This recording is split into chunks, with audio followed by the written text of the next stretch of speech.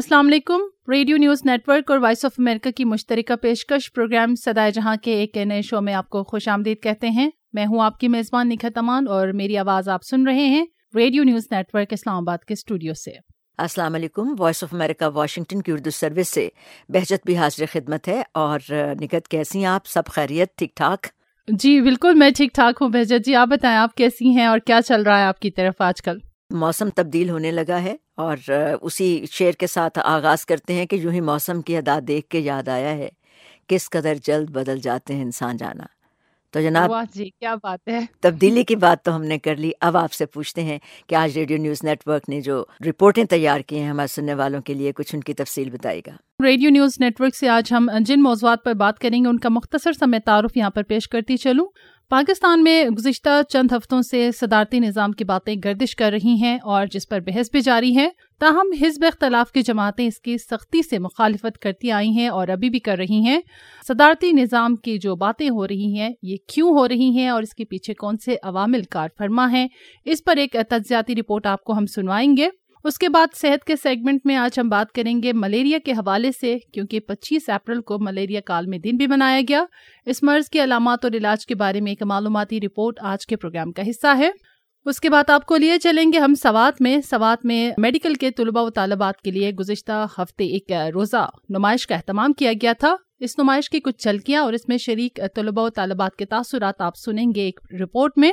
और प्रोग्राम के आखिर में हस्बे मामूल हम आपके लिए लेकर आएंगे शोबिस की खबरों पर मबनी शोबिस राउंड अप। रिपोर्ट्स का मुख्तसर सा खुलासा हमने आपको बताया, तो हम वॉइस ऑफ अमेरिका से भी जानेंगे कि आज वो हमारे लिए क्या पेश कर रहा है।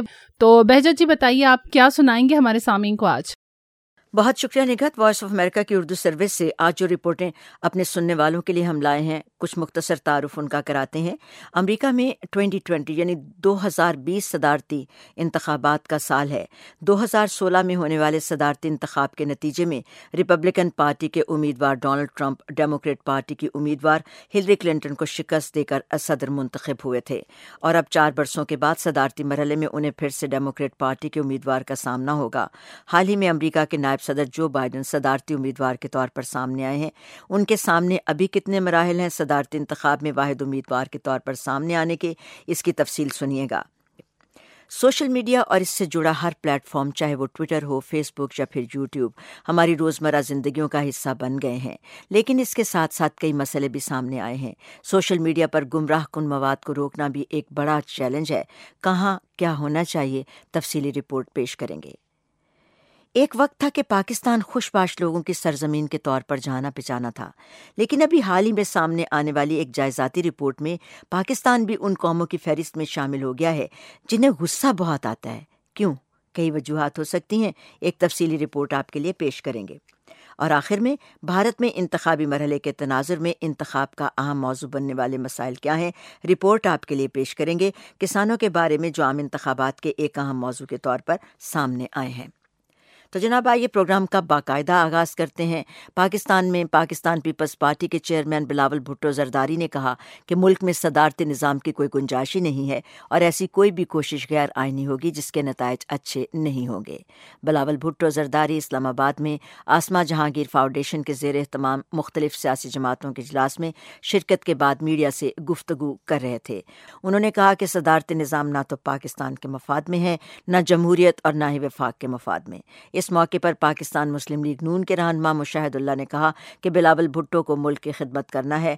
इस बात पर खुशी हुई कि बिलावल जमहूरी ख्यालात रखते हैं। तो जनाब, सियासी रहनुमाओं की ये आरा आपके सामने इसलिए रखी क्योंकि आजकल सदारती निज़ाम के बारे में बड़ा ही बहसो मुबाहिसा चलता रहा है। रेडियो न्यूज़ नेटवर्क ने एक तफसीली रिपोर्ट तैयार की है, तो आइए निगत से तफसील मालूम करते हैं। जी निगत। बहुत शुक्रिया बहजत। जैसा कि आपने भी बताया कि पाकिस्तान में आजकल ये बहस उरूज पर है कि पाकिस्तान के मसाइल का हल मौजूदा पार्लिमानी निज़ाम हुकूमत में नहीं बल्कि एक ऐसे सदारती निज़ाम हुकूमत में है जहाँ सदर बराह रास्त मुंतखब होकर मेम्बरान कौमी असम्बली से ब्लैकमेल होने की पोजीशन में ना हो। और जैसा कि आपने भी जिक्र किया था कि पाकिस्तान पीपल्स पार्टी के जो चेयरमैन है बिलावल भुट्टो जरदारी, वो भी इस बात की तरफ इशारा कर चुके हैं कि यहाँ पर ऐसे किसी निज़ाम की गुंजाइश नहीं।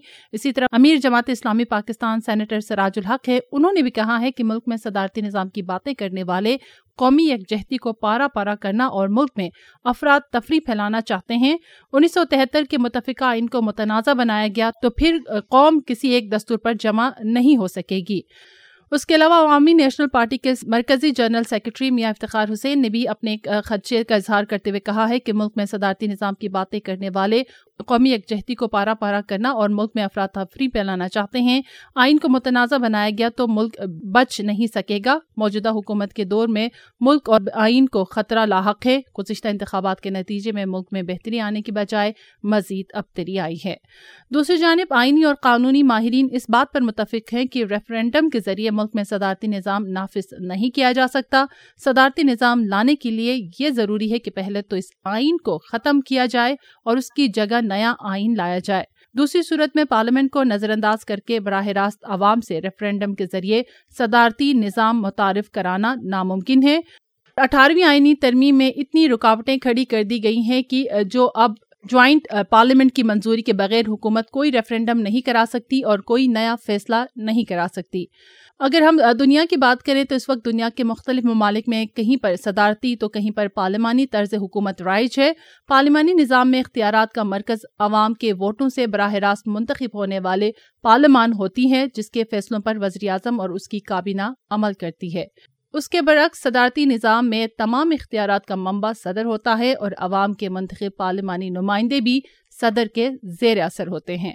تو اسی بات کے بعد اب ہم رپورٹ کی تفصیلات کی جانب بڑھیں گے۔ ریاض میسن کی رپورٹ ہے جس میں انہوں نے ماہرین کے سامنے یہ سوال رکھا ہے کہ اس وقت ملک میں صدارتی نظام کی باتیں کیوں ہو رہی ہیں اور اس کے پیچھے کون سے عوامل کار فرما ہیں۔ تو یہ تجزیاتی رپورٹ سماعت فرمائیے۔ پاکستان میں صدارتی نظام کے نفاذ کے حوالے سے خبریں گردش کر رہی ہیں، اخبارات میں مضامین لکھے جا رہے ہیں تو ٹی وی چینلز پر اس حوالے سے بحث و مباحثے کا سلسلہ چل پڑا ہے۔ حزب اختلاف خاص طور پر پیپلز پارٹی ملک میں نافذ پارلیمانی نظام کے دفاع کی قسمیں کھا رہی ہے اور خبردار کر رہی ہے کہ اسے تبدیل کرنے کی کوئی بھی کوشش ملک کی سلامتی کے لیے خطرناک ثابت ہو سکتی ہے۔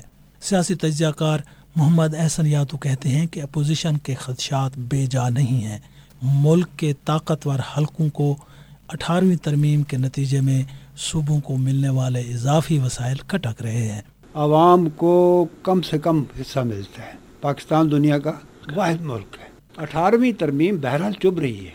جو وسائل حکمرانوں کے پاس ہیں اور وہ بیسیکلی عوام کے ہیں تو عوام کو میکسیمم حصہ ملنا چاہیے نا۔ 18ویں ترمیم کے ذریعے چلو میکسیمم نہیں مل رہا، کچھ نہ کچھ تو مل رہا ہے نا۔ اسی سٹیج پہ لے جانا چاہتے ہیں جب اس ترمیم سے پہلے 60% سینٹر کے پاس ہوتا تھا اور 40% صوبوں کو جاتا تھا۔ پارلیمانی نظام کی تبدیلی محض افواہ ہے تو اس کا نشانہ موجودہ حکومت ہے جو وسائل کا رخ عوام کی طرف کرنا چاہتی ہے۔ عمران خان نے سیدھی اب ایک ہی بات صحیح کی اور وہی ہمارا حل بھی ہے۔ انہوں نے کہا کہ ہمیں 4,500 کا ٹیکس ملتا ہے، اس میں سے ہم 2500 دے دیتے ہیں صوبوں کو، 1700 دے دیتے ہیں آرمی کو، ہمارے پاس بچتا ہی نہیں ہے باقی قرضوں کے قسطیں دینے کو اور سینٹر کی حکومت چلانے کو۔ جب انہوں نے یہ ایکویشن کھول دی انہوں نے وہ ٹکر لے لی جو کبھی پیپل پارٹی نے لی، پھر بیچ میں دبے الفاظ میں نون نے بھی لی۔ الماس حیدر نقوی کہتے ہیں کہ اپوزیشن کے خدشات کا محرک خود حکومت ہے۔ ادارہ جاتی اصلاحات اور آئین سازی میں اس کی عدم دلچسپی کا مقصد یہ ثابت کرنا ہے کہ پارلیمانی نظام ایک ناکام طرز حکومت ہے۔ لیجسلیٹو بزنس چاہیے، ایڈمنسٹریٹو ایکشنز چاہیے، کچھ جگہوں کے اوپر آپ کو ریسورسز چاہیے، یہ سارا کام اب گورنمنٹ کا ہے۔ ٹاسک فورسز بنائی تھیں، ان کو پہلی فرصت میں چاہیے تھا کہ جہاں پہ جو لیجسلیٹو لیکوناز ہیں، یہاں پہ جو شارٹ کمنگز ہیں، وہ فوری طور پہ اس کے اوپر لیجسلیٹو بزنس اسمبلی کے اندر موو کرتے اور اس کو اپنے ایجنڈے کو وہ آگے لے کر چلتے۔ پارلیمان کے اندر جو اس کی بنیادی ذمہ داری ہے قانون سازی، اس کے اوپر توجہ نہیں ہے۔ غیر ضروری اور غیر اہم موضوعات جو ہیں وہ ترجیحات میں شامل ہو جاتے ہیں اور وقت اس میں ضائع ہوتا ہے، اور اس میں زیادہ ذمہ داری حکومت کی ہے۔ اپوزیشن نے یہ آفر کی تھی کہ اگر آپ چلنا چاہتے ہیں تو ہم آپ کے ساتھ چلنے کے لیے تیار ہیں۔ مساق معیشت کی بات بھی ہوئی۔ یہ چیزیں کچھ آپ کو سمجھ لینی چاہیے۔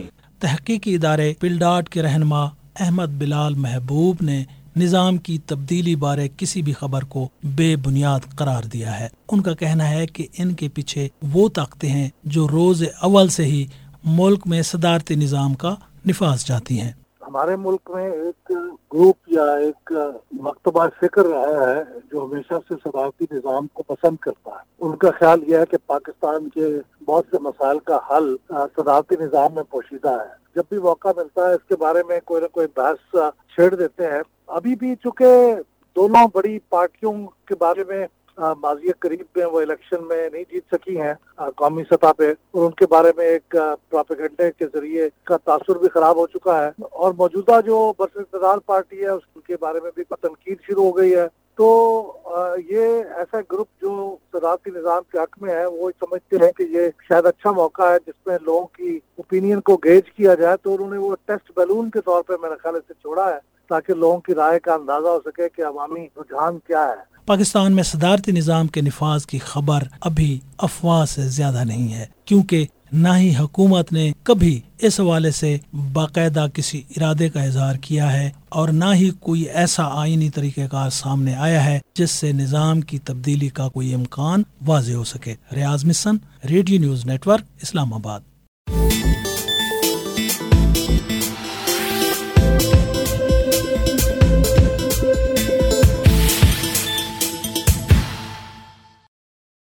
ریڈیو نیوز نیٹ ورک کی آپ نے رپورٹ سنی، تو پروگرام کی اگلی رپورٹ ہم وائس آف امریکہ سے سنیں گے، لیکن یہاں پر ایک خبر آپ کے ساتھ ہم شیئر کرتے چلے۔ بھارت کے انتخابات کے حوالے سے بھارت کے لوک سبھا کے 17ویں انتخابات کے چوتھے مرحلے میں ووٹنگ کا عمل مکمل ہو گیا ہے۔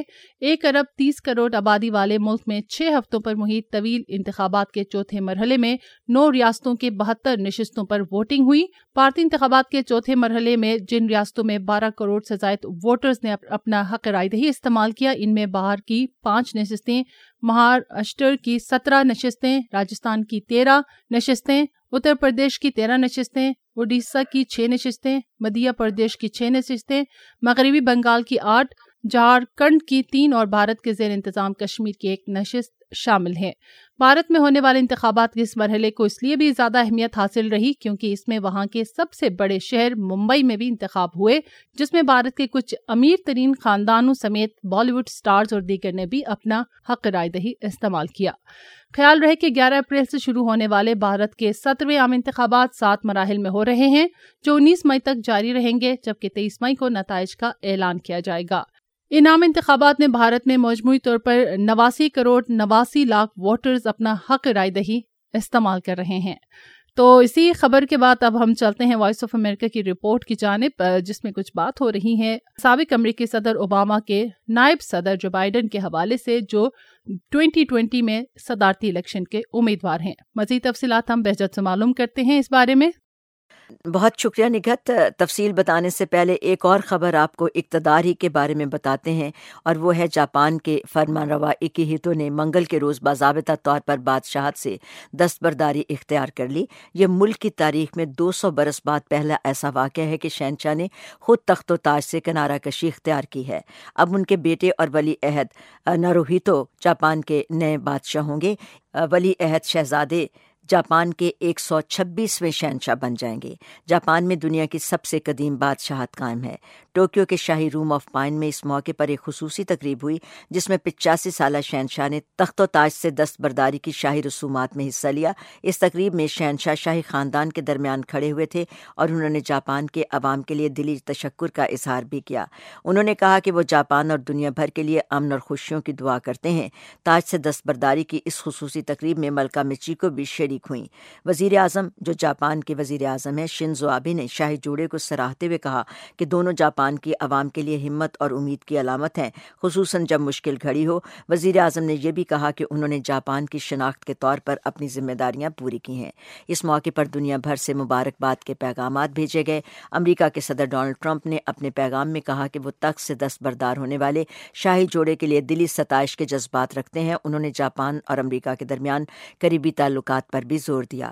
امریکہ کے صدر مئی میں جاپان کا دورہ کر رہے ہیں اور نئے جاپانی شہنشاہ سے ملاقات کرنے والے پہلے غیر ملکی رہنما ہوں گے۔ اور اب بات آتی ہے امریکی انتخابات کی، تو سابق نائب صدر جو بائیڈن نے گزشتہ ہفتے اعلان کیا کہ وہ سن 2020 میں صدارتی امیدوار ہوں گے۔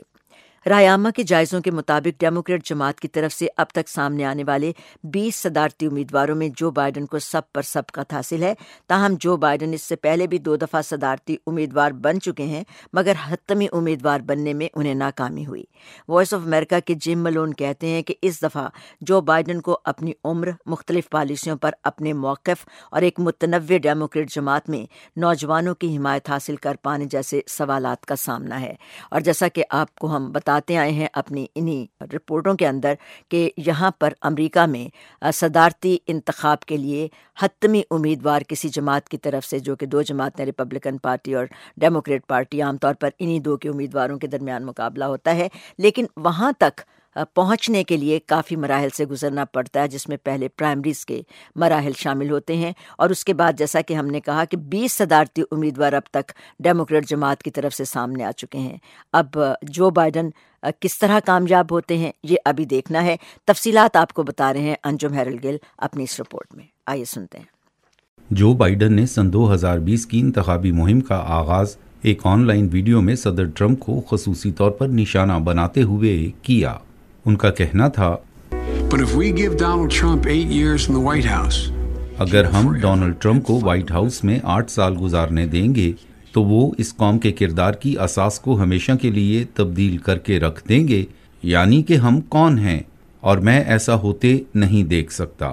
سن 2017 میں ریاست ورجینیا کے مقام شارلٹسویل میں سفید فام بالادستوں اور ان کے مخالفین کے درمیان ہوئے متشدد تنازع کے بعد شدید تنقید کی زد میں آنے والے صدر ٹرمپ کے بیان کو جو بائیڈن نے خصوصی طور پر نشانہ بنایا۔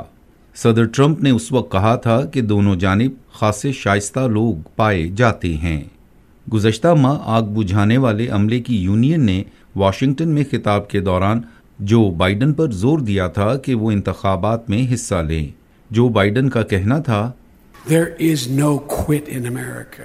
There never has been. امریکہ میں ہار ماننے کا تصور نہیں ہے، نہ کبھی پہلے اور کبھی اب آپ کا شکریہ ادا کر سکوں گا۔ تھرڈ وے سے منسلک جم کیسلر کہتے ہیں کہ تیسری دفعہ امیدوار بنتے ہوئے بائیڈن کو بہرحال کچھ برتری حاصل ہے۔ جم کیسلر کہتے ہیں، He's a front runner. He's not a super strong front runner the way Hillary Clinton was, where it felt like وہ صف اول میں ہیں، تاہم وہ اس طرح ہر دل عزیز نہیں ہیں جیسی ہلری کلنٹن تھیں، جہاں شروع سے یہ خیال تھا کہ وہ جیت جائیں گی۔ لیکن میرے خیال میں وہ جائز طور پر صف اول میں ہیں۔ لوگوں میں ان کے لیے ایک سچی پسندیدگی پائی جاتی ہے اور لوگوں کے خیال میں وہ ڈونلڈ ٹرمپ کو ہرا سکتے ہیں۔ جارج واشنگٹن یونیورسٹی کے میک ڈیلک کہتے ہیں کہ جو بائیڈن کو حتمی امیدوار بننے سے پہلے متعدد خواتین اور اقلیتی امیدواروں کا سامنا ہے، جو کہ نوجوانوں اور ایک متنوع ووٹ بینک سے اپنے لیے حمایت حاصل کرنے کی کوشش کر رہے ہیں۔ میٹ ڈیلک کہتے ہیں، field is so sprawling and it's such an interesting یہ میدان اتنا پھیلا ہوا ہے اور یہ اتنا دلچسپ اور متحرک ہے کہ جس میں بہت سے مضبوط امیدوار موجود ہیں جن میں سے کوئی بھی اوپر آ سکتا ہے۔ حال ہی میں بائیڈن کو متعدد خواتین کی جانب سے تنقید کا سامنا رہا، جن کا کہنا تھا کہ وہ ان کے ذاتی طور پر گھلنے ملنے کے طریقے سے گھبرا جاتی ہیں، جس کے بعد بائیڈن نے وعدہ کیا ہے کہ وہ آئندہ محتاط رہیں گے۔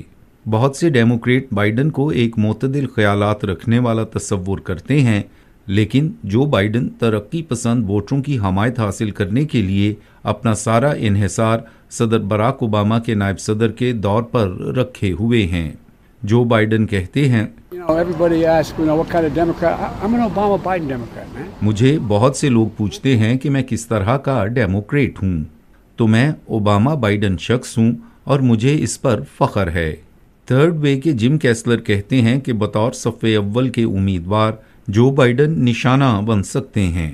ان کا کہنا ہے، he will immediately face a lot of attacks because he is the candidate that people feel like other candidates feel like انہیں فوراً ہی بہت سے حملوں کا سامنا ہوگا، کیونکہ وہ ایک ایسے امیدوار ہیں جن کے بارے میں دیگر امیدوار محسوس کرتے ہیں کہ انہیں بائیڈن کو گرانا ہوگا تاکہ انہیں موقع مل سکے۔ صدر ڈونلڈ ٹرمپ نے اپنے ایک ٹویٹر پیغام کے ذریعے جو بائیڈن کا استقبال کرتے ہوئے انہیں سلیپی جو کا خطاب دیا۔ امریکن یونیورسٹی کے بل سوینی کہتے ہیں کہ صدر بائیڈن اس وقت 76 برس کے ہیں اور وہ طویل عرصے سے ریاست ڈیلاویئر سے سینیٹر منتخب ہوتے چلے آ رہے ہیں۔ ان کی عمر اور ان کا طویل ریکارڈ ایک مسئلہ بن سکتا ہے۔ آغاز ہی سے جو بائیڈن کی حکمت عملی ڈیموکریٹ ووٹروں کو اس بات پر قائل کرنے کی نظر آ رہی ہے کہ وہ آئندہ برس صدر ڈونلڈ ٹرمپ کا مقابلہ کر سکتے ہیں اور انہیں شکست دے سکتے ہیں۔ Anjum Harold Gill, voice of America, Washington.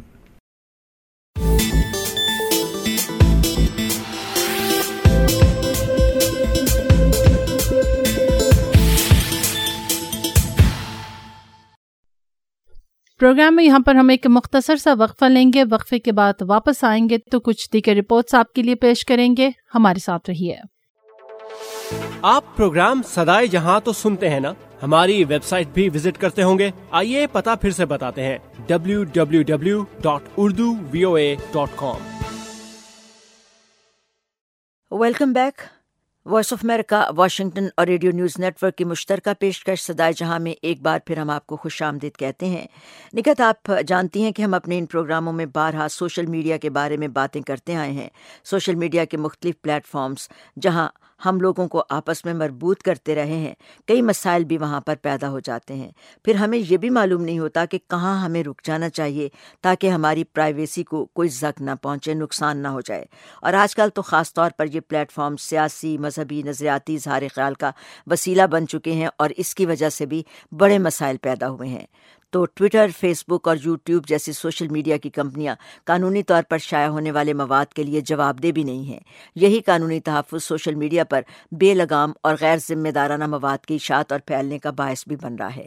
اس طرح کے گمراہ کن مواد کی اشاعت کو روکنے کے لیے سوشل میڈیا کے ان مختلف پلیٹ فارمز پر بھی خاصا دباؤ ہے اور یہ کمپنیاں اپنے اپنے طور پر اس کو کنٹرول بھی کرنا چاہتی ہیں، کیونکہ انہیں اندیشہ ہے کہ اگر ایسا نہیں ہوتا تو حکومت ان کے خلاف سخت قوانین نافذ نہ کر دے۔ تو وائس آف امریکہ کی نامہ نگار ہیں مشیل کوئن اور ان کی رپورٹ آپ کے لیے پیش کر رہے ہیں اسد نذیر۔ آئیے رپورٹ سنتے ہیں۔ جھوٹی اور بے بنیاد خبروں، معلومات، اطلاعات اور افواہوں کی سوشل میڈیا پر آج کل خاصی بھرمار ہے۔ ابھی تک تو اس طرح کے مواد پر کوئی قانونی روک ٹوک نہیں ہے اور سوشل میڈیا اپنی ویب سائٹ پر شائع ہونے والے مواد کا قانونی طور پر جواب دہ نہیں ہے۔ مگر جوں یہ رجحان بڑھ رہا ہے، سوشل میڈیا کی اپنی ساکھ بھی خطرے میں پڑتی جا رہی ہے۔ انٹرنیشنل فیکٹس چیکنگ کے رپورٹر ڈینیل فنکی کہتے ہیں، They're trying to do to limit the spread of misinformation is saying, hey, this is proof that what we're doing is working.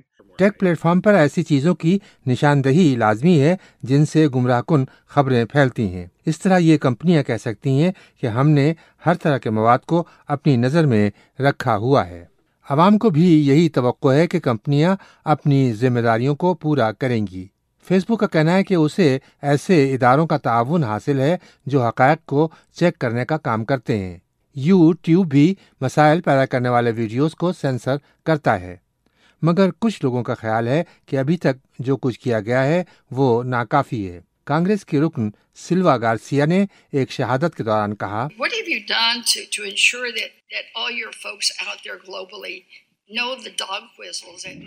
Silva Garcia کہہ رہی ہیں کہ ابھی تک آپ نے یہ کیا ہے کہ بعض الفاظ اور جملوں کو قلم زد کیا ہے اور یہ وہ باتیں ہیں جن پر بحث چل پڑتی ہے، مگر ہم کو اس طرح کے طرز بیان کو بند کرنے کے لیے ابھی بہت کچھ کرنے کی ضرورت ہے۔ فیس بک کے نمائندے نیل پیٹس کہتے ہیں، We do have 30,000 people now focused on safety and security, and within that 30,000 people, we have specific subject matter experts that focus on this area.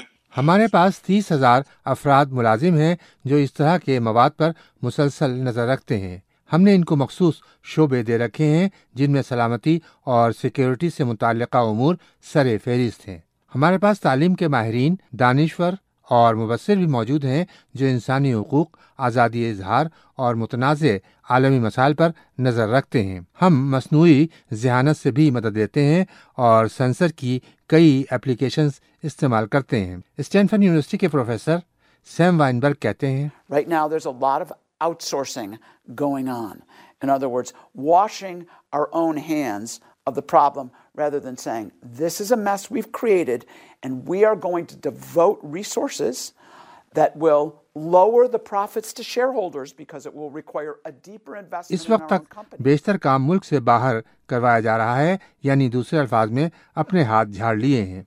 हालांकि जो गंदगी ये जमा कर रहे हैं उसको साफ करने की जिम्मेदारी भी इन्हीं की है और इन्हें बड़े पैमाने पर अपने वसाइल इस्तेमाल करना होंगे। बहरहाल सोशल मीडिया की ये कंपनियां हक़ाइक़ को जांचने और परखने के लिए इंसानी और मशीनी ज़राए इस्तेमाल कर रही हैं। इससे फ़िलहाल गुमराहकुन या इश्तियाल अंगेज़ इत्तलात के फैलाव को किसी कदर रोका गया है, मगर इन कंपनियों का मसला ये है कि इस तरह के कामों के लिए ज़्यादा सरमायाकारी करना होगी जिससे इनका मुनाफा मुतासिर होगा। Asad Nazir, voice of America, Washington.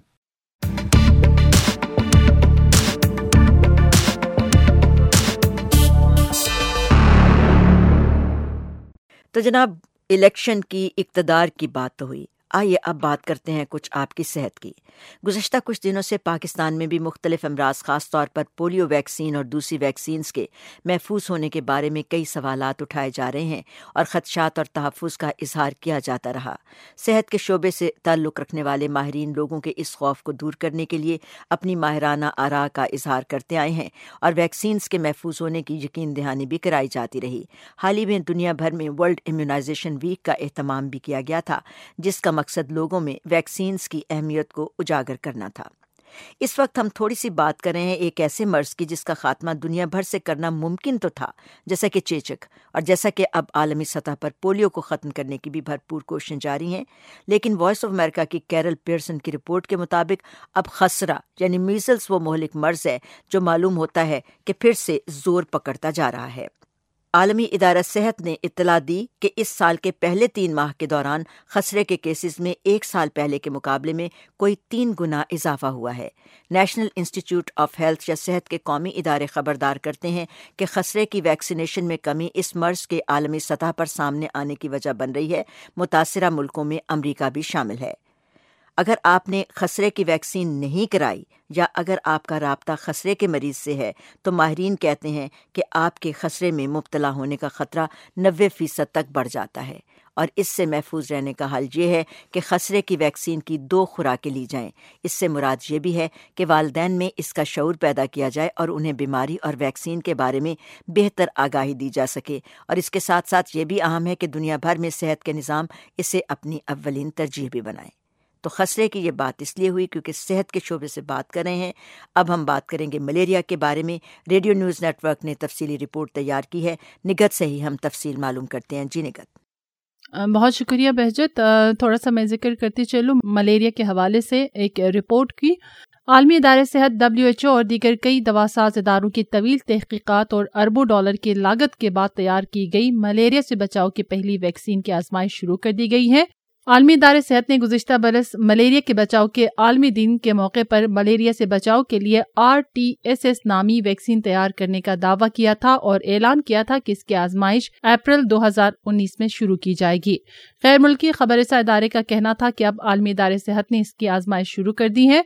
आलमी इदारे सेहत के मुताबिक मलेरिया से बचाव के लिए तैयार की जाने वाली दुनिया की पहली वैक्सीन की आजमाइश अफ्रीकी मुल्क मलावा से शुरू कर दी गई है। आलमी इदारे सेहत के मुताबिक मलावा का शुमार दुनिया के उन ममालिक में होता है जहां मलेरिया से सबसे ज्यादा हलाकतें हुई हैं। इब्तिदाई तौर पर इस वैक्सीन की आजमाइश सिर्फ मलावा में की जाएगी। दूसरे मरहले में इस वैक्सीन को करीबी ममालिक गाना और कीनिया में भी आजमाया जाएगा। इस वैक्सीन की आजमाइश का प्रोग्राम 4 साल तक जारी रहेगा और इस दौरान हर 5 माह के बच्चे से लेकर 2 साल के बच्चों को सालाना 4 बार वैक्सीन दी जाएगी। माहिरीन के मुताबिक बच्चों को ये वैक्सीन 4 बार दी जाएगी। शुरू में बच्चों को इस वैक्सीन के हर 3 माह बाद 3 डोज जबकि आखिरी डोज 18 माह बाद दी जाएगी। तो मलेरिया के हवाले से इसी काविश के बाद अब हम बात करते हैं अब मलेरिया के आलमी दिन के हवाले से जो 25 अप्रैल को मनाया गया। पाकिस्तान का शुमार अब भी उन ममालिक में होता है जहां पर मलेरिया मौजूद है और मलेरिया के हवाले से दुनिया के हसास तरीन ममालिक में पाकिस्तान का शुमार किया जाता है। इस मर्ज के सही तशखीस न होने से हर साल दुनिया भर में मलेरिया के 20 करोड़ जबकि पाकिस्तान में 10 लाख केसेस रिपोर्ट होते हैं। पाकिस्तान में मलेरिया दूसरी आम फैलने वाली बीमारी है। پاکستان میں گلوبل فنڈ کے تعاون سے ملیریا کی تشخیص کے لیے 3155 سرکاری اور نجی سینٹرز قائم کیے گئے ہیں، جن کا مقصد سن 2020 تک ملیریا کے مکمل خاتمے کے ہدف کو پورا کرنا ہے۔ ملیریا سے زیادہ متاثرہ 66 اضلاع میں بلوچستان، سندھ، خیبر پختونخوا، پنجاب اور فاٹا کے اضلاع شامل ہیں۔ طبی ماہرین کے مطابق بخار، کپکپی، سر درد، متلی، کمر اور جوڑوں میں درد ملیریا کی بنیادی علامات ہیں۔ طبی ماہرین کا یہ بھی کہنا ہے کہ ملیریا کی بروقت تشخیص اور علاج نہ ہونے کی صورت میں یہ مرض جان لیوا بھی ثابت ہو سکتا ہے۔ ملیریا کی ہم نے اتنی ساری باتیں آپ کو بتائیں، تو اسی مرض کے حوالے سے ایک معلوماتی رپورٹ تیار کی ہے ہماری نمائندہ سیرت فاطمہ نے، تو آئیے آپ کو یہ رپورٹ سنواتے ہیں۔ ملیریا ایک متعدی مرض ہے جو مچھر کی ایک قسم اینوفیلیز کے مادہ مچھر کے کاٹنے سے ہوتا ہے۔ جب یہ مادہ مچھر کسی ملیریا سے متاثرہ شخص کو کاٹتا ہے، اس شخص کے خون سے ملیریا کے جرثومے مچھر میں منتقل ہو جاتے ہیں۔ یہ جرثومے مچھر کے جسم میں ہی نمو پاتے ہیں اور تقریباً 1 ہفتے بعد جب یہ مادہ مچھر کسی تندرست شخص کو کاٹتا ہے تو پلازموڈیم یا ملیریا کے جرثومے اس شخص کے خون میں شامل ہو جاتے ہیں۔ Medical specialist doctor Riaz Shirazi نے ملیریا اور اس کی اقسام کے حوالے سے بتایا، ملیریا ایک متعدی بیماری ہے جو ملیریا میں مبتلا مریض سے صحت مند انسان کو منتقل ہوتی ہے۔ مچھر کی ایک قسم فیمیل اینوفیلیز ملیریا کی جراثیم بیمار انسان سے صحت مند انسان کو منتقل کرتا ہے۔ ملیریا گرم اور مرطوب موسم میں تیزی سے پھیلتی ہے۔ ملیریا کی جراثیم کے 3-4 اقسام ہیں: plasmodium vivax, plasmodium falciparum, plasmodium ovale اور پلازموڈیم ملیری۔ پاکستان میں پلازموڈیم وائویکس اور پلازموڈیم فیلسیپیرم جراثیم کی وجہ سے یہ بیماری ظاہر ہے۔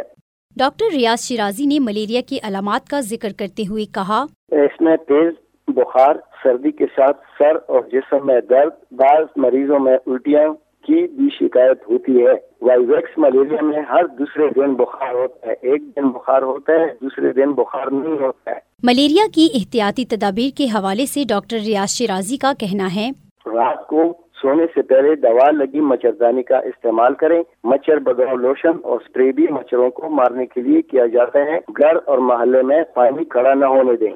لوگوں کو یہ پتہ ہونا چاہیے کہ ملیریا کی جو تشخیص ہے اور ملیریا کا علاج سرکاری ہسپتالوں میں مفت کیا جاتا ہے۔ ملیریا کی وجہ سے کس طرح کی پیچیدگیاں ہو سکتی ہیں، اس حوالے سے ڈاکٹر ریاض شیرازی نے کہا، اس میں خون کی کمی، بے ہوشی ہو سکتی ہے، اور سیریبرل ملیریا دماغ کی ملیریا ہوتا ہے۔ جب یہ جراثیم دماغ تک پہنچ جائے تو وہاں جو لینجز متاثر ہوتے ہیں، جس کی وجہ سے وہ سیریبرل ملیریا بھی ہو جاتا ہے۔ ملیریا کے علاج کا ذکر کرتے ہوئے ڈاکٹر ریاض شیرازی نے بتایا، ملیریا کا جو خون ٹیسٹ کرتے ہیں، جب رپورٹ آ جاتا ہے کہ یہ جراثیم ہے تو اس جراثیم کے مطابق اس کو دوائی دی جاتی ہے۔ مثلاً کلوروکین جو ہے وہ وائویکس ملیریا کے لیے استعمال ہوتا ہے۔ اسی طرح سے پریماکین کی گولیاں بھی استعمال ہوتی ہے تاکہ اس مریض کو دوبارہ ملیریا نہ ہو۔ اس کے علاوہ آرٹیسونیٹ انجیکشن بھی لگاتے ہیں۔ پاکستان سمیت دنیا بھر میں 25 اپریل کو ملیریا کا عالمی دن منایا جاتا ہے۔ صحت کے عالمی ادارے WHO کے مطابق اس سال کا عنوان zero malaria start with me رکھا گیا ہے۔ صحت کے عالمی ادارے کا کہنا ہے کہ ملیریا کے خاتمے کے لیے ابتدائی سطح سے اس کی آگاہی مہم چلائی جائیں تاکہ ملیریا کے مرض سے قیمتی جانوں کو بچایا جا سکے۔ صدائے جہاں کے لیے Seerat Fatima, radio news network, Islamabad.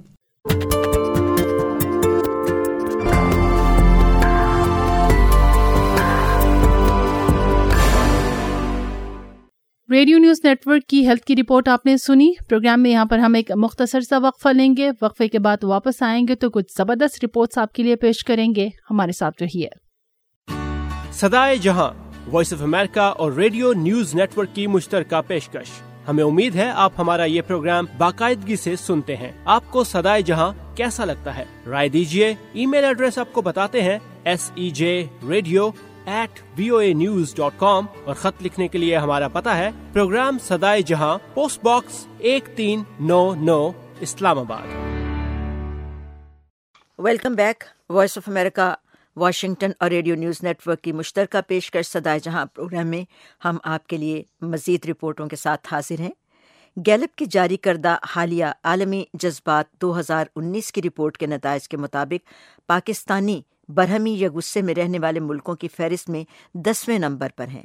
اس سروے سے معلوم ہوتا ہے کہ 38% پاکستانی غصے یا ناراض ہونے کی کیفیت سے گزرتے ہیں۔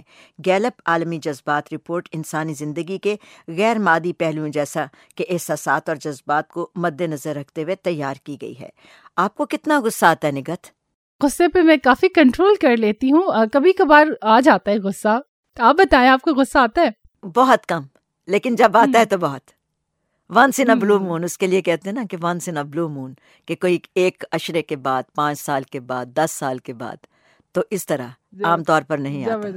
تو ہم بات کر رہے تھے کہ پاکستانی 10ویں نمبر پر آ گئے رپورٹ کے مطابق۔ تو یہ جو فہرست ہے گیلپ کی جاری کردہ، اس میں 48% کے ساتھ عراق دوسرے نمبر پر ہے، جبکہ 43% کے ساتھ ایران تیسرے نمبر پر ہے۔ پاکستانیوں کا ہم نے بتایا کہ وہ 38%۔ ترکی اور لیبیا بھی غصے سے بھرپور لوگوں کے ساتھ پہلے 10 ملکوں کی فہرست میں شامل ہیں۔ بات کیا ہے کہ آج ہمیں معاشرے میں پرتشدد رجحانات میں تعلیم یافتہ اور پڑھا لکھا طبقہ بھی شامل نظر آتا ہے۔ اس کا مطلب یہ ہے کہ ہمارا مجموعی تعلیمی نظام تربیت کے حوالے سے ایک بڑے علمی اور فکری بحران کا شکار ہے، جس کی طرف توجہ دینے کی ضرورت ہے۔ ایک زمانہ تھا ہم اپنے بچوں کو سکھایا کرتے تھے کہ کوئی اپنا ہو یا نہ اپنا ہو یا انجانا ہو، اگر وہ آپ سے بڑا ہے تو آپ اس کی بات سنیں، اس کی عزت کریں۔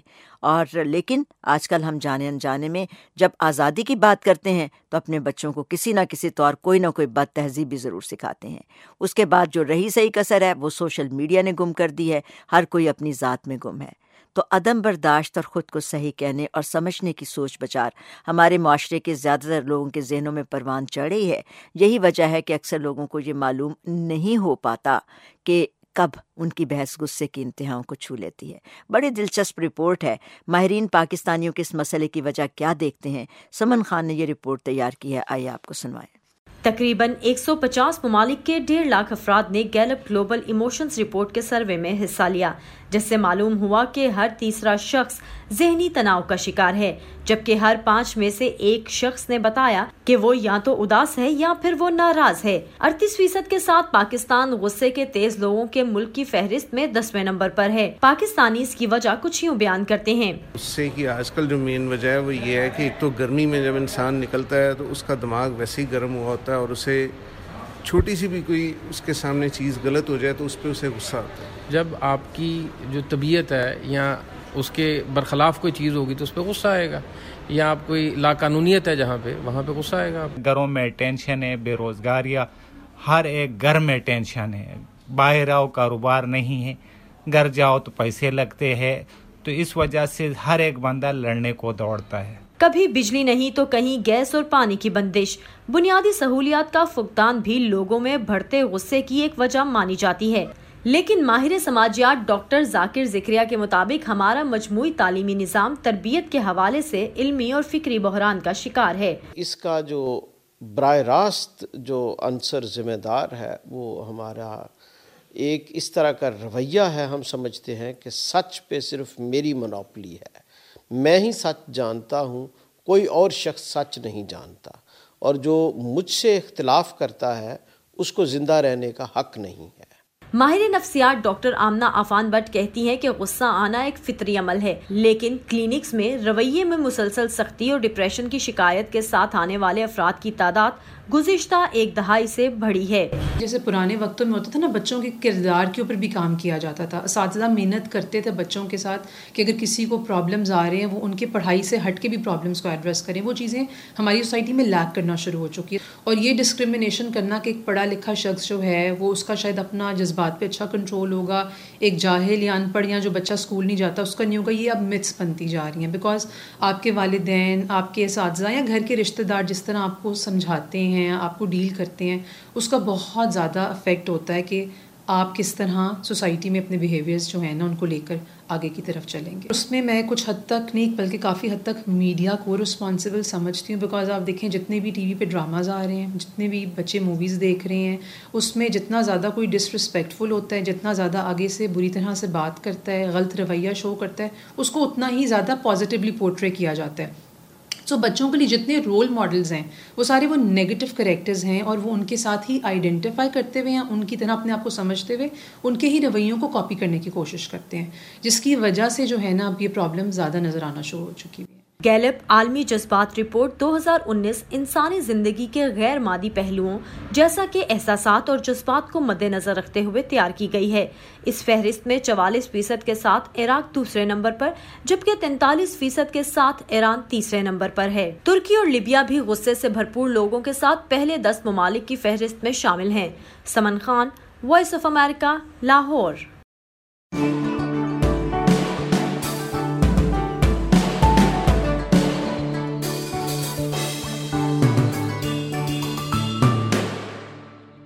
तो जनाब, ये तो हुई बात गुस्से की। चलिए कोशिश करते हैं कि उन तमाम वजूहात का जायज़ा लें जिसकी वजह से हमें ज़्यादा गुस्सा आ जाता है, और ये भी कोशिश करें कि आइंदा गुस्से की सूरत में हमें क्या करना चाहिए कि उसका इजहार उस तरह न हो जैसा कि हम एकदम कर देते हैं, और बाज़ औक़ात किसी भी शख्स को या तो उससे नुकसान पहुंच जाता है या फिर उसका दिल बहुत बुरा हो जाता है। हमारी कोशिश ये होनी चाहिए कि किसी को हर्ट होने से बचाएं, दिल तो किसी का बुरा नहीं होना चाहिए।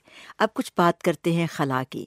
चीन की खलाई तहकीक के कौमी इदारे CNSA के एक बयान के मुताबिक पाकिस्तान के वज़ीर आज़म इमरान खान के दौरे चीन के दौरान खलाई तहकीक में पाकिस्तान और चीन के दरमियान ताउन के एक समझौते पर भी दस्तखत किए गए, जिसके तहत चीन पाकिस्तान की खलाई तहकीक की टेक्नोलॉजी में ताउन फराहम करेगा।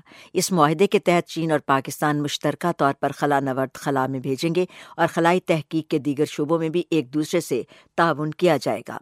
चीन की खलाई तहकीक के इदारे के एक बयान में कहा गया कि इस मुआहदे से दोनों दोस्त मुल्कों के दरमियान ताउन के एक नए दौर का आगाज़ हो जाएगा। इस मुआहदे पर चीन और पाकिस्तान के खलाई तहकीक के इदारों के सरबराहों ने दस्तखत भी किए हैं। तो जनाब, ये बात हुई खला की। अब आपको ज़मीन की तरफ हम ले जा रहे हैं, जहाँ कुराए अरज़ पर जन्नत नज़ीर कहलाने वाले मकाम की तरफ चलेंगे, और ये है सवात। तो ख़बर हमने इसलिए सुनाई थी कि सवात में भी साइंस की नुमाइश हो रही है, और इसमें क्या कुछ है तफसील बताएंगी निगहत। आइए निगहत के पास चलते हैं। जी, बहुत शुक्रिया बहजत। रिपोर्ट की तफसील पर जाने से पहले एक ज़बरदस्त सी और इंटरेस्टिंग सी मेरे पास एक ख़बर है, मैं ज़रूर शेयर करना चाहूँगी अपने सामीन के साथ। एक हालिया सर्वे के मुताबिक न्यूजीलैंड में बोली जाने वाली अंग्रेज़ी ज़ुबान के लहजे को दुनिया में सबसे पुरकशिश करार दिया गया है। बिग 7 ट्रैवल नामी इदारे की वेबसाइट पर किए जाने वाले इस सर्वे में 60 ममालिक से 8,500 अफराद ने शिरकत की। इन अफराद ने दुनिया भर की 50 मुख्तलिफ जुबानों के लहजों में से न्यूजीलैंड के लोगों की बोल चाल को सबसे पुरकशिश करार दिया। न्यूजीलैंड के बाद जनूबी अफ्रीका वालों के और आयरिश लोगों के लहजे को बिलतरतीब दूसरे और तीसरे नंबर पर पुरकशिश करार दिया गया। सर्वे के शुरका के मुताबिक अतालवी लहजे ने इस फहरिस्त में चौथी जगह बनाई। इसके अलावा ऑस्ट्रेलवी, स्कॉटिश, फ्रांसीसी, हिस्पानवी, जनूबी अमरीकी और ब्राज़ीली और पुर्तगाली लहजे भी टॉप 10 में शामिल हैं। अंग्रेजी जुबान का स्कॉटिश लहजा, जिसने 6ठी पोजीशन हासिल की, इसे बरतानवी लहजे पर वाज़े बरतरी हासिल थी। बरतानवी लहजा इस फहरिस्त में 12वें नंबर पर है। न्यूयॉर्क वालों के अंग्रेजी के लहजे को तेज और नाक में बोलने वाली करार दिया गया, जो कि इस फहरिस्त में 44वें नंबर पर था। क्रोशियन, जिसने मकबूलियत के लिहाज से इस फहरिस्त में आखिरी जगह बनाई, अब भी दुनिया भर में बोली जाने वाली 7,000 से ज्यादा जुबानों के मुख्तलिफ लहजों से बेहतर करार दिया गया। तो इस इंटरेस्टिंग खबर के बाद अब हम आपको लिए चलेंगे सवात में, क्योंकि सवात में गुज़िश्ता हफ्ते मेडिकल के तलबा और तालिबात के लिए एक रोज़ा नुमाइश का एहतमाम किया गया। इस नुमाइश की रुदात हम सुनेंगे सवात से हमारे नुमाइंदे नासिर आलम की जुबानी। तो आइए सुनते हैं। स्वात में डायरेक्टरेट ऑफ साइंस और टेक्नोलॉजी के ज़ेर एहतमाम मेडिकल के हवाले से एक रोज़ा नुमाइश का इनेकाद किया गया, जिसमें मुख्तलिफ स्कूलों के तलबा और तालिबात ने स्टॉल लगाए, जहां पर दिन भर सरकारी हुकाम और अहम शख्सियात की आमद का सिलसिला जारी रहा, जिन्होंने स्टॉलों में गहरी दिलचस्पी ली और तलबा को दाद दी। इस मौका पर तलबा ने स्टॉलों के हवाले से शुरका को आगाह किया और बताया कि उन्हें इस तरह के प्रोग्रामों से काफ़ी तजुर्बात हासिल हो रहे हैं। और मैंने यहाँ पे न्यूरॉन स्ट्रक्चर बनाए हैं, जो नॉर्मल न्यूरॉन स्ट्रक्चर जो है वो बनाया है, उसका मॉडल, उसमें उसके इम्पॉर्टेंट पार्ट्स शो किए हैं। बेसिकली जो न्यूरॉन है वो हमारे पास structural and functional unit of central nervous system है। हमारी बॉडी के जो जितने भी हम एक्शंस है वो यही कंट्रोल होता है, और जो मैसेज ब्रेन देता है हमें वो भी इसी के ज़रिए ट्रांसमिट होता है, और हम इसी के ज़रिए बॉडी के सारे फंक्शंस होते हैं। फॉर एग्ज़ाम्पल, अगर हम कहीं पे गर्म चीज़ को टच करें तो हमारे ब्रेन برین ایک دم میسیج بھیجتا ہے کہ آپ نے ہاتھ ہٹانا ہے. تو یہ میسیج جو ہے یہ انہی نیورونز کا فنکشن ہوتا ہے کہ یہ میسیج ٹرانسمٹ کرتے ہیں. ہمارا جو ریسرچ پروجیکٹ ہے یہ بیسیکلی کیورنس آف کینسر کے لیے، کیوٹینس کینسر جو اس کے لیے ہے.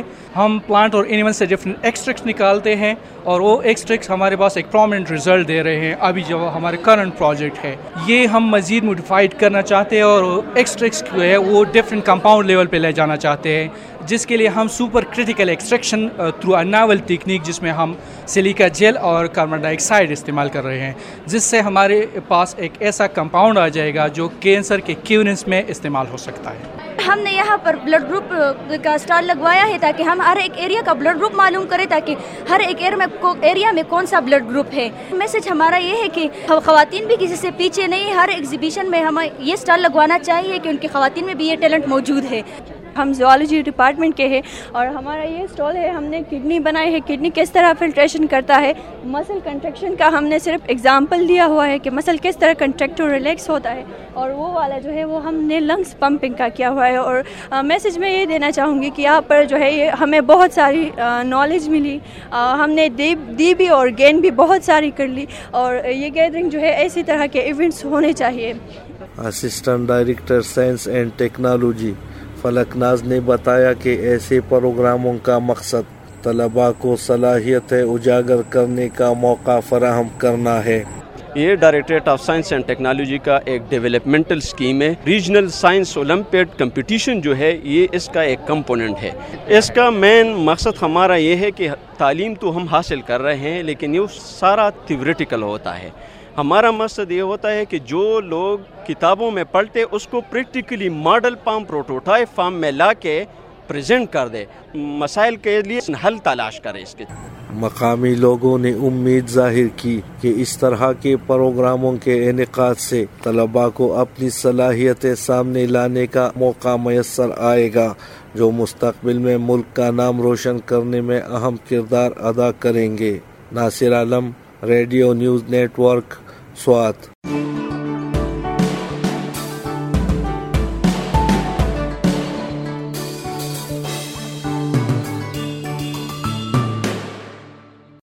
پروگرام میں یہاں پر ہم ایک مختصر سا وقفہ لیں گے. وقفے کے بعد واپس آئیں گے تو پروگرام کے آخری حصے میں انٹرٹینمنٹ سمیت دیگر موضوعات پر بات چیت ہوگی. ہمارے ساتھ رہیے. ریڈیو پروگرام صدائے جہاں ریڈیو نیوز نیٹ ورک اور وائس آف امریکہ کی مشترکہ پیشکش ہے. یہ پروگرام سنتے رہیے اور اس بارے میں اپنی آراء، تجاویز اور سوالات کے لیے ہم سے رابطہ کیجیے. facebook.com/SEJ Radio یا پھر facebook.com/Radio News Network. Welcome back. Voice of America Washington اور ریڈیو نیوز نیٹ ورک کی مشترکہ پیشکش صدائے جہاں میں نگہت اور بہجت آپ کو خوش آمدید کہتے ہیں. بھارت میں انتخابات ہو رہے ہیں. کچھ تفصیلات نگہت نے پروگرام کے شروع میں بھی بتائیں. تو پارلیمانی انتخابات کے یہ چوتھے مرحلے کے لیے پولنگ کا عمل جاری ہے اور کل 943 امیدوار ہیں. 12,79,00,000 ووٹرز اپنا حق رائے دہی استعمال کر رہے ہیں. بھارت میں لوک سبھا کے انتخابات 7 مرحلوں میں ہو رہے ہیں. 5ویں مرحلے کے لیے پولنگ 6 مئی کو، 6ٹھے مرحلے کے لیے 12 کو، جبکہ 7ویں اور آخری مرحلے کے لیے پولنگ 19 مئی کو ہوگی. بھارت کے پارلیمانی انتخابات کے ووٹوں کی گنتی 23 مئی کو، جبکہ نتائج کا اعلان بھی اسی روز کر دیا جائے گا. انتخابات میں حکمران جماعت بھارتیہ جنتا پارٹی اور کانگریس کے درمیان اصل مقابلہ ہے، تاہم متعدد دیگر جماعتیں بھی انتخابی عمل کا حصہ ہیں. انتخابات کے دوران کئی اہم موضوعات بھی سیاسی عمل میں بحث و مباحثے کا حصہ بنے ہیں. عام لوگ ہوں یا پھر سیاستدان ان موضوعات سے الگ نہیں ہو سکتے. تو اسی طرح بھارتی انتخابات میں کسانوں کے مسائل اہم موضوع ہے. اجناس کی قیمتوں میں کمی کے باعث معاشی بدحالی کا شکار بھارتی کسانوں کو بھارتیہ جنتا پارٹی اور کانگریس دونوں ہی خوش کن مستقبل کی نوید دے رہے ہیں. لیکن کیا ان سے کیے گئے وعدوں پر عمل درآمد ممکن ہے؟ دلی سے رتل جوشی کی رپورٹ میں ہم آپ کو تفصیل سنا رہے ہیں. لال سنگھ دلی میں ڈرائیور کی نوکری کرتے ہیں. ویسے ان کا خاندانی پیشہ کھیتی باڑی ہے. دلی سے تقریباً 90 کلومیٹر دور ان کی چھوٹی سی زمین ہے. کچھ زمین یہ کرائے پر بھی لیتے ہیں، لیکن خاندان کی ضرورتیں اس کھیتی باڑی سے پوری نہیں ہوتی. 1 بیگھے زمین میں 8 من یا 7 من ہوتا ہے. اب ہم 4 آدمی ہیں، 2 بچے بھی ہیں، میاں باپ بھی رہتے ہیں، تو بچے ان کی بھی فیس جمع کرتا ہوں میں، بجلی کا بل بھی دینا پڑتا ہے، اور ہاری بیماری بھی آدمی پڑ ہی جاتا ہے. اب جانور بیمار پڑ جاتا ہو تو وہ بھی करना, तो इस वजह से हमें दिल्ली भागना पड़ता। हर साल पूरे मुल्क में लाल सिंह जैसे कई छोटे किसान मजबूरन शहर आकर छोटी मोटी नौकरी या मजदूरी करते हैं।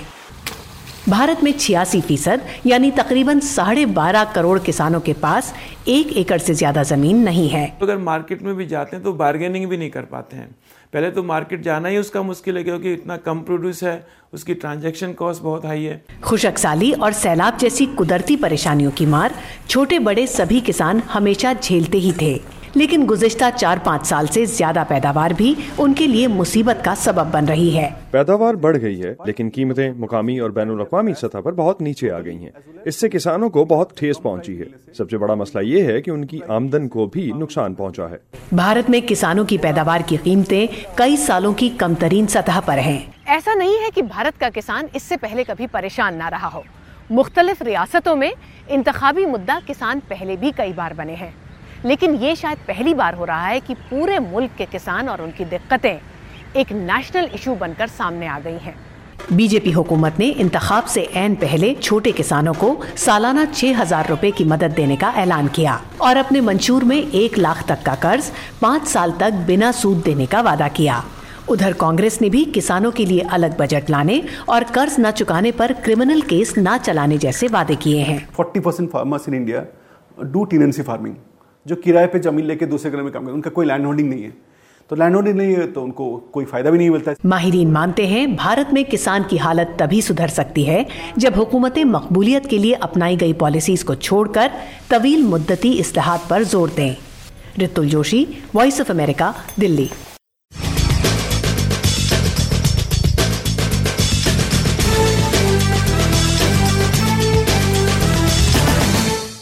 जी, वॉइस ऑफ अमेरिका की अपनी रिपोर्ट सुनी तो प्रोग्राम की आखिरी रिपोर्ट हम एंटरटेनमेंट की आपको सुनवाते हैं। तो हस्बे मामूल हम उससे पहले चलेंगे बहजत के पास, क्योंकि बहजत के पास कुछ ज़बरदस्ती शोबिस की खबरें हैं।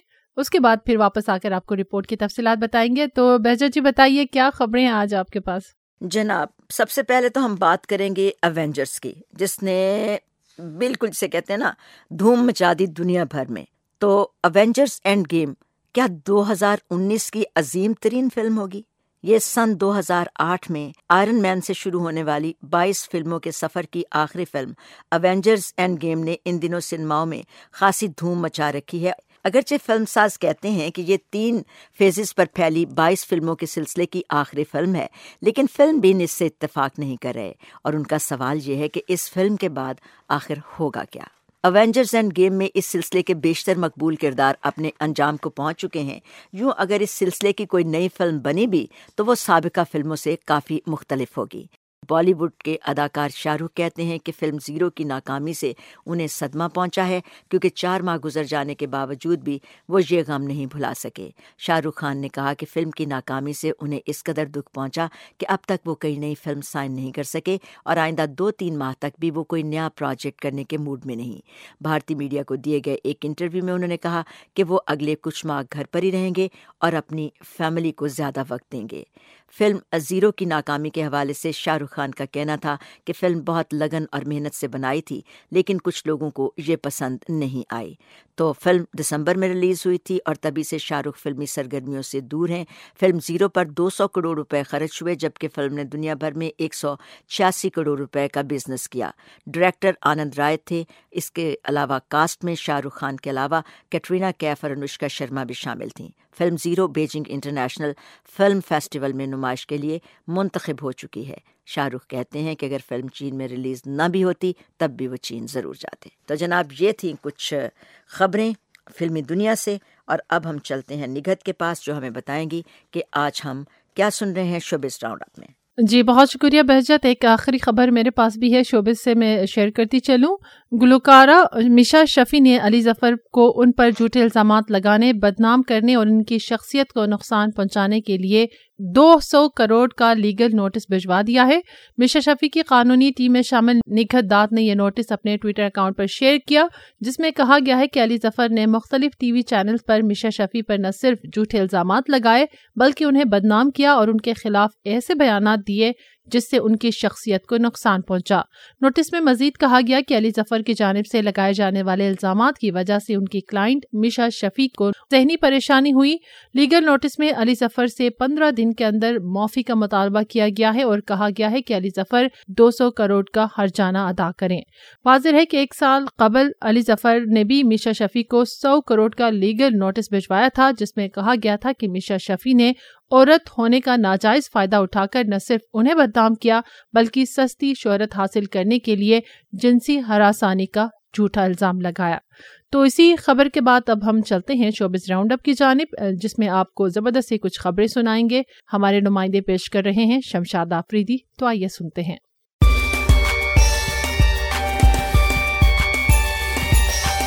سائنس فکشن، ایڈونچر اور ایکشن سے بھرپور Hollywood film Avengers Endgame نے ریلیز کے ابتدائی دنوں میں بزنس کا نیا ریکارڈ قائم کر دیا ہے۔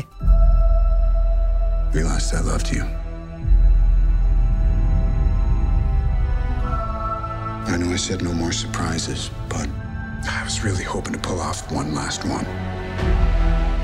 فلم نے اب تک دنیا کے دیگر ممالک میں 1 ارب 20 کروڑ ڈالرز کا ریکارڈ توڑ بزنس کر کے سب کو پیچھے چھوڑ دیا ہے۔ سپر ہیروز فرنچائز کی 22ویں فلم نے امریکہ بھر میں 350 ملین ڈالر کی کمائی کر کے سیریز کی گزشتہ کڑی ایونجرز انفینٹی وار کی ابتدائی کمائی کا ریکارڈ بھی توڑ دیا ہے، جبکہ 859 ملین ڈالر کا بزنس کر کے انٹرنیشنل باکس آفس پر بھی اپنی حکمرانی قائم کی ہے۔ خیال رہے کہ film Avengers Endgame 400 million dollars کی لاگت سے تیار کی گئی تھی۔ پاکستان کے صوبہ پنجاب کے شہر راولپنڈی کے ایک چھوٹے سے ہوٹل میں کام کرنے والے روزی خان کی زندگی اس وقت یکسر تبدیل ہو گئی جب ان کے ہوٹل کے مالک کے بیٹے نے ان کی تصاویر سوشل میڈیا پر پوسٹ کر دی۔ دراصل روزی خان اور معروف TV drama series Game of Thrones کے کردار ٹیرین لینسٹر کی نہ صرف شکل ایک جیسی ہے بلکہ ان کا قد اور بالوں کا سٹائل بھی ملتا جلتا ہے۔ روزی خان کہتے ہیں کہ انہیں ابتدا میں لوگوں نے پیٹر ڈینکلج کہنا شروع کر دیا تھا، لیکن جب انہوں نے گیم آف تھرونز دیکھا تو انہیں معلوم ہوا کہ لوگ انہیں ایسا کیوں کہہ رہے ہیں۔ اب روزی خان کو ایک کھانے کی کمپنی کی جانب سے اشتہار میں بھی کام کرنے کا موقع مل گیا ہے، لیکن روزی خان کا کہنا ہے کہ ان کی خواہش ہے کہ وہ فلموں میں کام کریں۔ یاد رہے کہ تقریباً 1 دہائی تک لوگوں کو اپنے شہر میں جکڑ کر رکھنے والے گیم آف تھرونز کا 8واں اور آخری سیزن 19 مئی کو ختم ہوگا۔ پاکستانی فلموں کی شاندار جوڑی حریم فاروق اور علی رحمان خان کی نئی فلم ہیر مانجا کا ٹیزر ریلیز کر دیا گیا ہے۔ ہر کہانی میں ایک ٹویسٹ ہوتا ہے اور میری کہانی میں یہ ٹویسٹ لے کر یہ تم کیا کر رہی ہو؟ رک کیوں گئی؟ میں تو ویسے ہی پوچھا تم کر کیا رہی ہو؟ فلم ہیر مانجا کی ہدایات اسفر جعفری نے دی ہیں، جبکہ فلم کی کہانی انڈسٹری میں نئے قدم رکھنے والے اویس قرائی بلوچ نے تحریر کی ہے۔ فلم کے مرکزی کرداروں میں علی کاظمی، آمنہ شیخ، سمیع خان، سلیم معراج، فیضان شیخ، شمائل ناصر اور عابد علی شامل ہیں، جبکہ فلم میں 90 کی دہائی کی بڑی سکرین کی معروف لالی ووڈ سٹار اداکارہ زارا شیخ بھی شامل ہیں۔ فلم ہیر مانجا کو اس عید الاضحیٰ پر سینما گھروں میں نمائش کے لیے پیش کیا جائے گا۔ گزشتہ سال فروری میں ریلیز ہونے والی Pakistani animated film Allahyar and the legend of Markhor کو نیٹ فلکس پر ریلیز کر دیا گیا ہے۔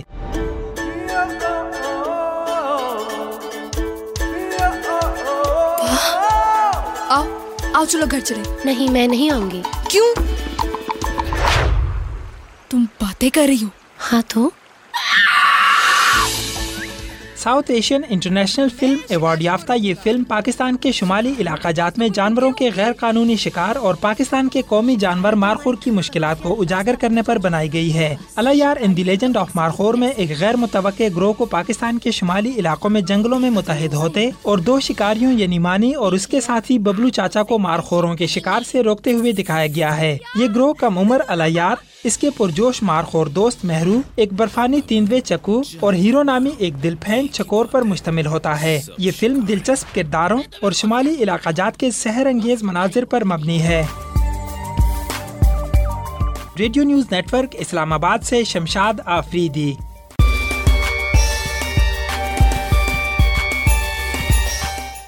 اسی کے ساتھ آج کا صدائے جہاں اپنے اختتام کو پہنچا۔ इस हफ्ते का सदा जहां आपको कैसा लगा? कौन सी रिपोर्ट आपको अच्छी लगी या कौन सी रिपोर्ट आप समझते हैं कि मजीद बेहतर हो सकती थी? तो अपनी राय से हमें ज़रूर आगाह कीजिएगा।